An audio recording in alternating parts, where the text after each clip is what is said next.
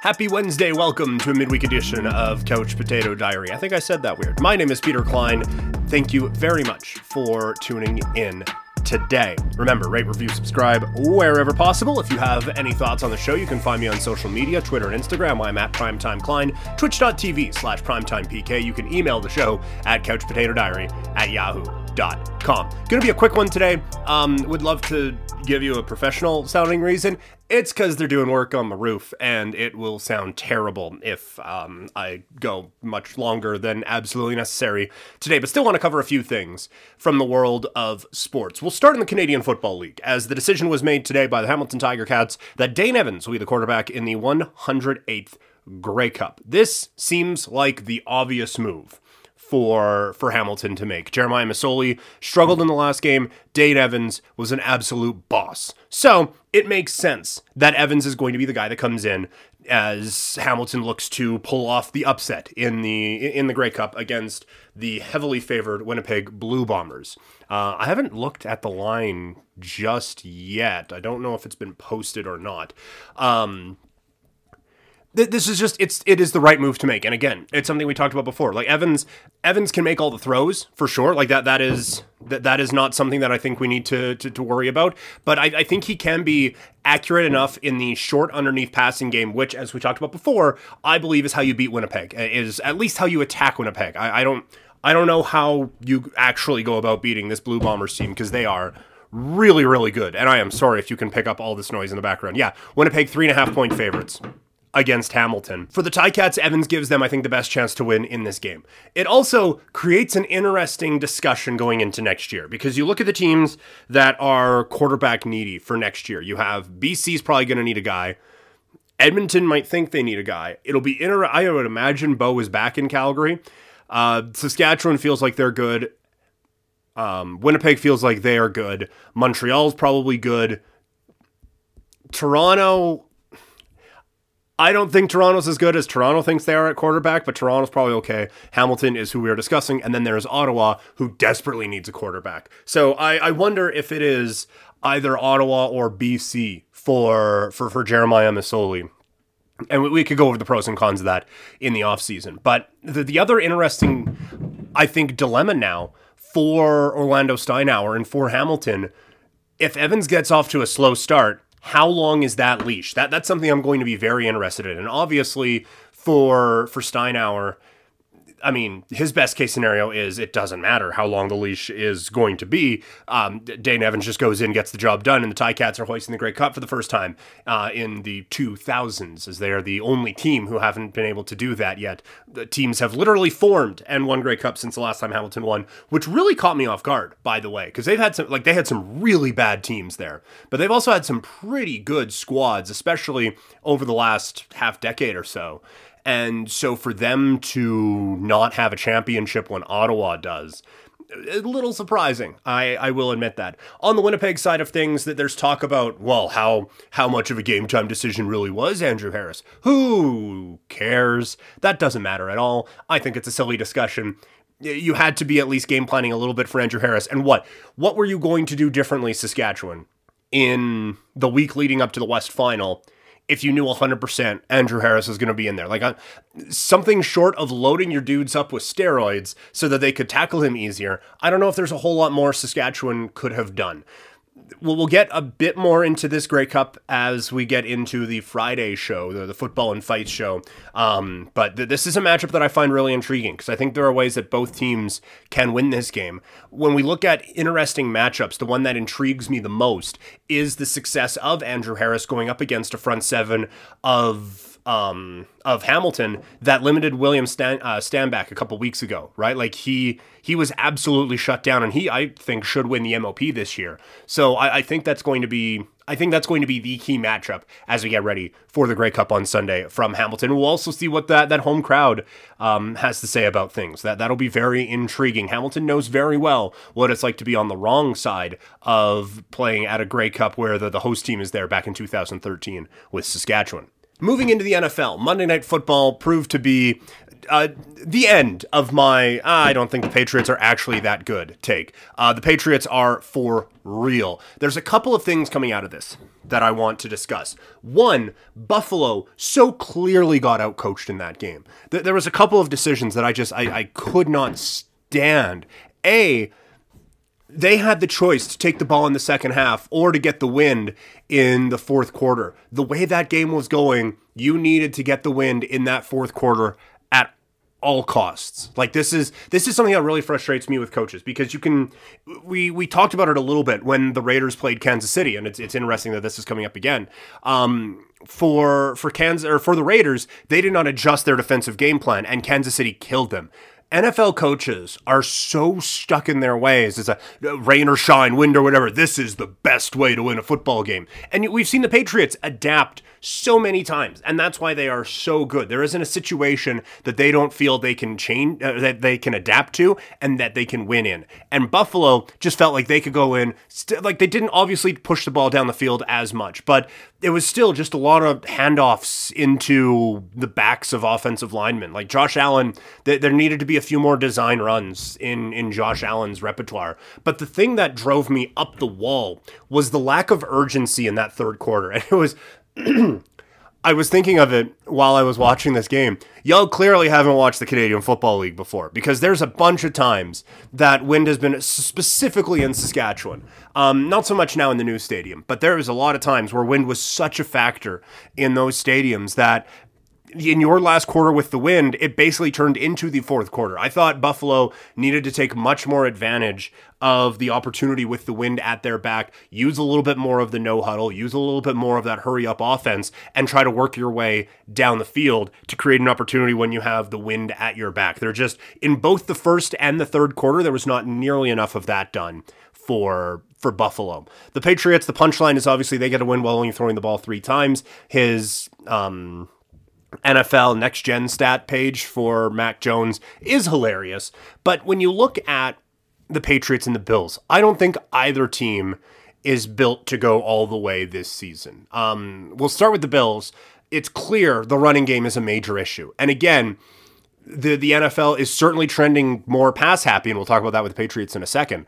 But when you seal games away, it has to be with the run game.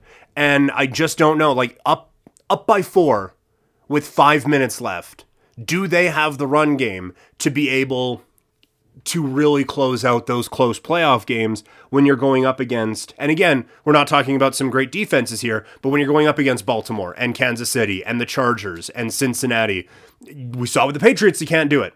So can you convincingly put these games away when you have a quarterback whose accuracy issues have crept back a little bit and you have a running game that you can't rely on? And for the Patriots, the opposite is true. We have established they can run. They have certainly established the run in New England. The thing now, going up against, again, Baltimore, Kansas City, the Chargers, Buffalo again in like regular weather. If you're down 10, can this passing offense get you back into it? Can you rely on Mac Jones to get you into a playoff game? And so I just feel like on opposite ends of the spectrum, both of these teams have really shown over the last little bit that they are not ready to take that championship step. Obviously, the Patriots have the coach, and that can help with a lot of things, but I just don't feel like there is that chance to really take that next step with either of these teams. When you look at the Patriots and the offseason that they had, they went out and spent like they have never spent before, as Bill Belichick was clearly pissed at how the season went, both for him and then with how well things went for Tom Brady at the end there. So, one of the things that fascinates me about sports, and we've talked about this on the show before, the team building aspect of things. And for the Patriots, they are really showing how you need to take advantage of having your starting quarterback on a rookie contract. I've said before, I always hate, just draft a quarterback and then build a good team around him and off you go. Well, a lot of teams have tried, like there were 5 quarterbacks drafted in the first round this year. Only one of them is having a whole lot of success. And I understand you want to ease young quarterbacks in, but when you have a quarterback on a rookie contract compared to some of the other giant contracts in the league, I truly feel it is the most important piece, but I almost feel like drafting the quarterback needs to be the last piece. Like, you need to be ready to hit the ground running with that guy. And now, generally, if you are in the first overall position to draft a quarterback, odds are you aren't ready. Right? Like, you don't have the rest of the team around you. And so I'm not saying Jacksonville should pass on Trevor Lawrence because you don't have the rest of the team around you, but you need to have a plan in place to be able to elevate that quarterback. And that's what the Patriots did so well. You have a young quarterback. I still question some of his abilities, but you have a quarterback who is obviously proficient in the underneath passing. What do? You go get him a couple of tight ends, and you get a defense so that he doesn't have to worry about coming back down 21-10 in the second quarter. The Patriots have done the absolute perfect job of this way of building a championship team. Draft your quarterback, and then take advantage of the salary cap savings and build a strong team around him. You certainly don't see that in Chicago. You certainly don't see that with the Jets or with with Jacksonville. And now the Giants are probably starting it over again because they didn't do that effectively enough around Daniel Jones. Now, I think they also picked the wrong guy in Daniel Jones, but when you are looking at this way of building a team, once again, incredibly frustratingly enough, the Patriots have done it perfectly. The music that you hear on Couch Potato Diary is provided by Wasted Talent. You can find them on Instagram at Wasted Talent with X's where the A's would be, and you can find their producer on Instagram at Tommy Fresh Music.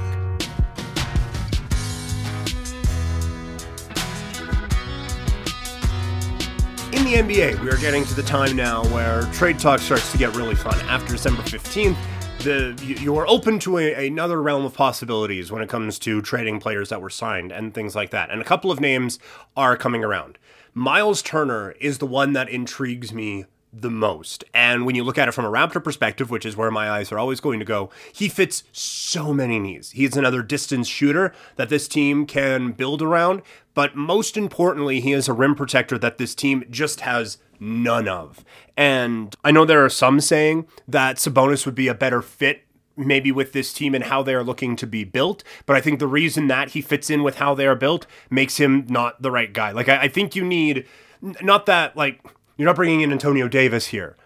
He's not just like a big lumbering big man. All due respect to Antonio Davis, fantastic player, one of my favorite Raptors of all time. I'm sure he could be a wonderful rapper as well. But anyway, Miles Turner, because his skill set is so unique to anything the Raptors have, it makes him that much more intriguing. The problem that I have with where the Raptors are at right now is if you're going out and making a trade for Miles Turner, there's no one I want them to give up that it would take to get a Miles Turner, right? Like, I don't want them to trade Siakam. I don't want them to trade Scotty Barnes. I don't want to trade OG. I don't want to trade Fred. So it's like, would Yuta Watanabe and a few picks work out for you? But then is Toronto really in a spot where they want to trade a bunch of picks away, right? Like, so Toronto is in a weird spot right now when it comes to what they want to do, because you have kind of a core there, and it's kind of back to 2016, and that era, basically pre-Kawhi, where you are looking at a club that is just a star away from really making that big next step. And I don't think, while I like Miles Turner a lot, I think Miles Turner takes this Raptors team from an above 500 or from a 500-ish team to a team that's competing for like 6th in the East. He is not like that big home run swing that, okay, now we got that dude.